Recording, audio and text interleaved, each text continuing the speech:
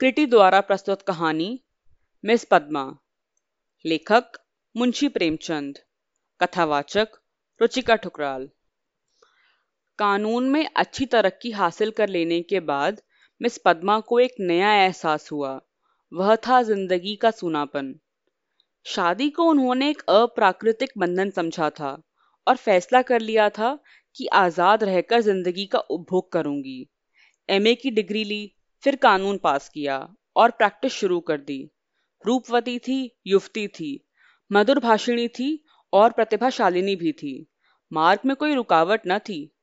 देखते ही देखते वह अपने साथी नौजवान मर्द वकीलों को पीछे छोड़कर आगे निकल आई और अब उसकी आमदनी कभी कभी 1,000 से भी ऊपर बढ़ जाती। अब उतनी मेहनत और सिर मगजन की जरूरत न रही। मुकदमे ज्यादातर वही होते जिनका उसे पूरा ज्ञान हो चुका था। उसके बारे में किसी तरह की तैयारी की उसे जरूरत मालूम न होती।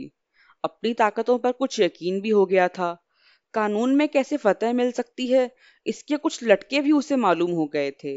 इसीलिए अब उसे बहुत वक्त मिलता था और इसे वह किस्से कहानियां पढ़ने, सैर करने, सिनेमा देखने, मिलने मिलाने में खर्च करती थी। जिंदगी को सुखी बनाने के लिए किसी ऐप की जरूरत को वह खूब समझती थी। उसने फूल और पौधे लगाने का शौक पाल लिया था। तरह तरह के बीज और पौधे मंगाती और उन्हें उगते बढ़ते फूलते फलते देखकर खुश होती। मगर फिर भी जिंदगी में सूनेपन का एहसास होता रहता था। यह बात न थी कि उसे मर्दों से विरक्ति हो। नहीं, उसके प्रेमियों की कमी न थी। अगर उसके पास सिर्फ रूप और यौवन होता तो भी उपासकों की कमी न रहती। मगर यहाँ तो रूप और यौवन के साथ धन भी था। फिर रसिक वृंद क्यों चूक जाते। पद्मा को भोग विलास से घृणा न थी। घृणा थी दूसरों के अधीन रहने से, शादी को जिंदगी का कारोबार बनाने से। जब आजाद रहकर भोग विलास का मजा उड़ाया जा सकता है तो फिर क्यों ना उड़ाया जाए। भोग में उसे कोई नैतिक बाधा न थी। इसे वह केवल शरीर की एक भूख समझती थी। इस भूख को किसी साफ सुथरी दुकान से भी शांत और संतुष्ट किया जा सकता है और पद्मा को ऐसी साफ सुथरी दुकान की हमेशा तलाश रहती। ग्राहक दुनिया में वही चीज लेता है जो उसे पसंद आती है। पद्मा भी वही चीज चाहती थी। यों उसके दर्जनों आशिक थे, कई वकील, कई प्रोफेसर, कई डॉक्टर, कई रईस। मगर ये सब के सब अय्याश थे, बेफिक्र, केवल भौरे की तरह रस लेकर उड़ने वाले। ऐसा एक भी न था जिस पर वह यकीन कर सकती थी। अब उसे मालूम हुआ कि उसका मन सिर्फ भोग नहीं चाहता, कुछ और भी चाहता है। वह चीज क्या थी? पूरा आत्मसमर्पण। और यह उसे न मिलती थी। उसके आशिकों में एक मिस्टर प्रसाद था, बड़ा ही सुंदर और धुरंधर विद्वान। एक कॉलेज में प्रोफेसर था। वह भी मुक्ति भोग के आदर्श का उपासक था और पद्मा उस पर बेतरह फिदा थी। चाहती थी उसे अपने से बांध कर रखे, पूरी तरह अपना बना ले। लेकिन प्रसाद चंगुल में न आता था। शाम हो गई थी। पद्मा घूमने के लिए जा रही थी कि प्रसाद आ गया। सैर करना कैंसिल हो गया। बातचीत में सैर से कहीं अधिक मजा था। पद्मा आज प्रसाद से कुछ दिल की बात कहने वाली थी। कई दिनों से सोच विचार के बाद उसने कह डालने का ही फैसला किया। उसने प्रसाद की नशीली आंखों से आंखें मिलाकर कहा, तुम यहीं मेरे बंगले में आकर क्यों नहीं रहते? प्रसाद ने कुटिल हास्य के साथ कहा, नतीजा यह होगा कि 2-4 महीने में यह मुलाकात भी बंद हो जाएगी। मेरी समझ में नहीं आया, तुम्हारा क्या मतलब है? आशय वही है जो मैं कह रहा हूं। आखिर क्यों? मैं अपनी आजादी न खोना चाहूंगा, तुम अपनी आजादी न खोना चाहोगी। तुम्हारे पास आशिक आएंगे, मुझे जलन होगी। मेरे पास प्रेमिका आएंगी, तुम्हें जलन होगी। मन मुटाव होगा, फिर वैमनस्य होगा, तुम मुझे घर से निकाल दोगी। घर तुम्हारा ही है, मुझे बुरा लगेगा ही। फिर यह दोस्ती कैसे निभेगी? दोनों कई मिनट तक खामोश रहे। प्रसाद ने हालात को कुछ इतने साफ, बेलाग, लठमार शब्दों में खोलकर रख दिया था कि कुछ कहने की जगह ना मिलती थी। आखिर प्रसाद ही को नुक्ता सूझा। बोला, जब तक हम दोनों यह कसम ना खा लें कि आज से मैं तुम्हारा हूं और तुम मेरी हो, तब तक एक साथ निर्वाह नहीं हो सकता। तुम ये कसम खाओगे? पहले तुम बतलाओ। हाँ, मैं खाऊंगी। तो मैं भी खाऊंगा, मगर इस एक बात के सिवा मैं और सभी बातों में आजाद रहूंगी। और मैं भी इस एक बात के सिवा हर बात में आजाद रहूंगा। मंजूर। मंजूर। तो कब से? जब से तुम कहो। मैं तो कहती हूँ कल ही से। तय। लेकिन अगर तुमने इसके खिलाफ बर्ताव किया तो? और तुमने किया तो? तुम मुझे घर से निकाल सकती हो, लेकिन मैं तुम्हें क्या सजा दूंगा? तुम मुझे छोड़ देना। और क्या करोगे? जी नहीं। तब इतने में मन को शांति न मिलेगी। तब मैं चाहूंगा तुम्हें जलील करना, बल्कि तुम्हारी हत्या करना। तुम बड़े निर्दयी हो प्रसाद। जब तक हम दोनों आजाद हैं, हमें किसी को कुछ कहने का हक नहीं। लेकिन एक बार कसम में बंध जाने के बाद फिर मैं ना उसकी अवज्ञा सह सकूंगा, न तुम सह सकोगी। तुम्हारे पास दंड का साधन है, मेरे पास नहीं है। कानून मुझे कोई भी हक नहीं देगा। मैं तो केवल अपनी पशु बल से प्रतिज्ञा का पालन कराऊंगा। और तुम्हारे इतने नौकरों के सामने मैं अकेला क्या कर सकूंगा? तुम तो चित्र का श्याम पक्षी देखते हो। जब मैं तुम्हारी हो रही हूं, तो यह मकान, नौकर चाकर और जायदाद सब कुछ तुम्हारा है। हम तुम दोनों जानते हैं कि जलन से ज्यादा गंदा और कोई सामाजिक पाप नहीं है। तुम्हें मुझसे प्यार है या नहीं, मैं नहीं कह सकती। लेकिन तुम्हारे लिए मैं सब कुछ सहने, सब कुछ करने को तैयार हूँ। दिल से कहती हो पद्मा? सच्चे दिल से। मगर न जाने क्यों मुझे तुम्हारे ऊपर यकीन नहीं आ रहा है। मैं तो तुम्हारे ऊपर यकीन कर रही हूँ। यह समझ लो, मैं मेहमान बनकर तुम्हारे घर में ना रहूंगा, मालिक बनकर रहूंगा। तुम घर के मालिक ही नहीं, मेरे मालिक बनकर भी रहोगे। मैं तुम्हारी मालकिन बनकर रहूंगी। प्रोफेसर प्रसाद और मिस पद्मा दोनों साथ रहते हैं और खुश हैं। दोनों ही ने जीवन का जो आदर्श मन में स्थिर कर लिया था, वह सच बन गया है। प्रसाद को सिर्फ 200 रुपये वेतन मिलता है, मगर अब वह अपनी आमदनी का दुगना भी खर्च कर दे तो परवाह नहीं। पहले वह कभी कभी शराब पीता था, अब रात दिन शराब में मस्त रहता है।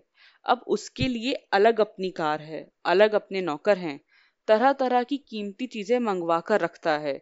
और पद्मा बड़ी खुशी से उसकी सारी फिजूल खर्चियां बर्दाश्त करती है। नहीं, बर्दाश्त करने का सवाल नहीं है। वह खुद उसे अच्छे से अच्छे सूट पहनाकर, अच्छे से अच्छे ठाठ में रखकर खुश होती है। जैसी घड़ी इस वक्त प्रोफेसर प्रसाद के पास है, शहर के बड़े से बड़े रईस के पास न होगी। और पद्मा जितना ही उसे दबती है, प्रसाद उसे उतना ही दबाता है। कभी कभी उसे बुरा भी लगता है, पर किसी अनजानी वजह से अपने को उसके वश में पाती है।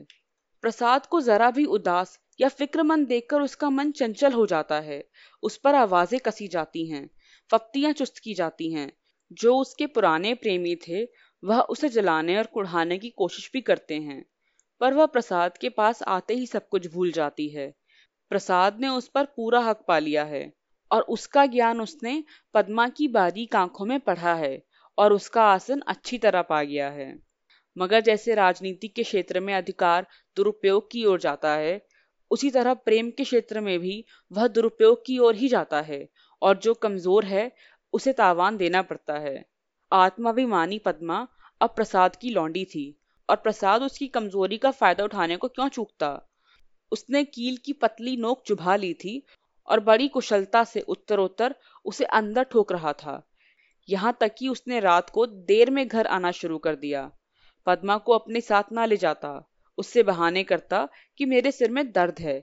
और जब पद्मा घूमने जाती, तो अपनी कार लेकर निकल लेता और उड़ जाता। 2 साल गुजर गए थे, और पद्मा को गर्व था। वह स्थूल हो चली थी। उसके रूप में पहली की सी नवीनता और मादकता न रह गई थी। वह घर की मुर्गी थी, साग बराबर। एक दिन इसी तरह पद्मा लौटकर आई, तो प्रसाद गायब थे। वह झुंझला उठी। इधर कई दिन से वह प्रसाद का रंग बदला हुआ देख रही थी। आज उसने कुछ साफ बातें कहने की हिम्मत बटोरी। 10 बज गए, 11 बज गए, 12 बज गए। पद्मा उसके इंतजार में बैठी थी। भोजन ठंडा हो गया। नौकर चाकर सो गए। वह बार बार उठती, गेट पर जाकर नजर दौड़ाती। 12-1 बजे के करीब प्रसाद घर आए। पद्मा ने हिम्मत तो बहुत जुटाई, पर प्रसाद के सामने जाते ही उसे इतनी कमजोरी मालूम हुई। फिर भी उसने जरा कड़े स्वर में पूछा, आज इतनी रात तक कहाँ थे? कुछ खबर है कितनी रात हो गई? प्रसाद को इस वक्त वह असुंदरता की मूर्ति सी लग रही थी। वह एक कॉलेज की छात्रा के साथ सिनेमा देखने गया था। बोला, तुमको आराम से सो जाना चाहिए था। तुम जिस दशा में हो, उसमें तुम्हें जहां तक हो सके आराम से रहना चाहिए। पद्मा की हिम्मत में कुछ सख्ती आई। तुमसे मैं जो पूछती हूँ उसका जवाब दो। मुझे जहन्नुम में भेजो। तो तुम भी मुझे जहन्नुम में जाने दोगी? तुम मेरे साथ दगा कर रहे हो, यह मैं साफ देख रही हूँ। तुम्हारी आंख की रोशनी कुछ बढ़ गई होगी। मैंने तुम्हारे साथ अपने को बेचा नहीं है। अगर तुम्हारा जी मुझसे भर गया हो तो मैं आज ही जाने को तैयार हूँ। तुम जाने की धमकी क्या देते हो? यहाँ आकर तुमने कोई बड़ा त्याग नहीं किया है। मैंने त्याग नहीं किया है, तुम यह कहने की हिम्मत कर रही हो। मैं देखता हूँ तुम्हारा मिजाज बिगड़ गया है। तुम समझती हो मैंने इसे अपाहिज कर दिया, मगर मैं इस वक्त तुम्हें ठोकर मारने को तैयार हूँ, इसी वक्त। पद्मा की हिम्मत जैसे बुझ गई थी। प्रसाद अपना ट्रंक संभाल रहा था। पद्मा ने दीन भाव से कहा, मैंने ऐसी तो कोई बात नहीं कही कि जो तुम इतना बिगड़ उठे। मैं तो तुमसे सिर्फ पूछ रही थी कि कहाँ थे। क्या मुझे इतना भी अधिकार नहीं देना चाहते? मैं कभी तुम्हारी मर्जी के खिलाफ कोई काम नहीं करती और तुम मुझे बात बात पर डांटते रहते हो। तुम्हें मुझ पर तनिक भी दया नहीं आती। मुझे तुमसे कुछ हमदर्दी तो मिलनी चाहिए। मैं तुम्हारे लिए क्या कुछ नहीं करने को तैयार हूँ, और आज जो मेरी दशा हो गई है तो तुम मुझसे आंखें फेर लेते हो। उसका गला रूंध गया और मेज पर सिर रखकर फूट फूट कर रोने लगी। प्रसाद ने पूरी सफलता पाई। पद्मा के लिए मातृत्व अब बड़ा ही अप्रिय प्रसंग था। उस पर चिंता मंडराती रहती। कभी कभी वह डर से कांप उठती और पछताती। प्रसाद की निरंकुशता दिन दिन बढ़ती जाती थी। क्या करे क्या ना करे। गर्भ पूरा हो गया था। वह कोर्ट न जाती। दिन भर अकेली बैठी रहती। प्रसाद शाम के वक्त आते, चाय वाय पीकर फिर हवा हो जाते, तो 11-12 बजे से पहले ना लौटते। वह कहाँ जाते हैं यह भी उसे छिपाना था। प्रसाद को जैसे उसकी सूरत से नफरत थी। पूर्ण गर्भ, पीला मुख, चिंतित, सशंक, उदास। फिर भी वह प्रसाद को श्रृंगार और आभूषणों से बांधने की चेष्टा से बाज न आती थी। मगर वह जितनी ही कोशिश करती, उतना ही प्रसाद का मन उसकी ओर से फिरता था। इस हालत में श्रृंगार उसे और भी भद्दा लगता। प्रसव वेदना हो रही थी। प्रसाद का पता नहीं। नर्स मौजूद थी। लेडी डॉक्टर मौजूद थी। मगर प्रसाद का न रहना पद्मा की प्रसव वेदना को और भी दारुण बना रहा था। बालक को गोद में देखकर उसका कलेजा फूल उठा, मगर फिर प्रसाद को सामने न पाकर उसने शिशु की ओर से मुंह फेर लिया, मीठे फल में जैसे कीड़े पड़ गए हों। 5 दिन सौर गृह में काटने के बाद जैसे पद्मा जेल खाने से निकली, नंगी तलवार बनी हुई। माता बनकर वह अपने में एक अद्भुत शक्ति का एहसास कर रही थी। उसने चपरासी को चेक देकर बैंक भेजा। प्रसव संबंधी कई बिल अदा करने थे। चपरासी खाली हाथ लौट आया। पद्मा ने पूछा, रुपए?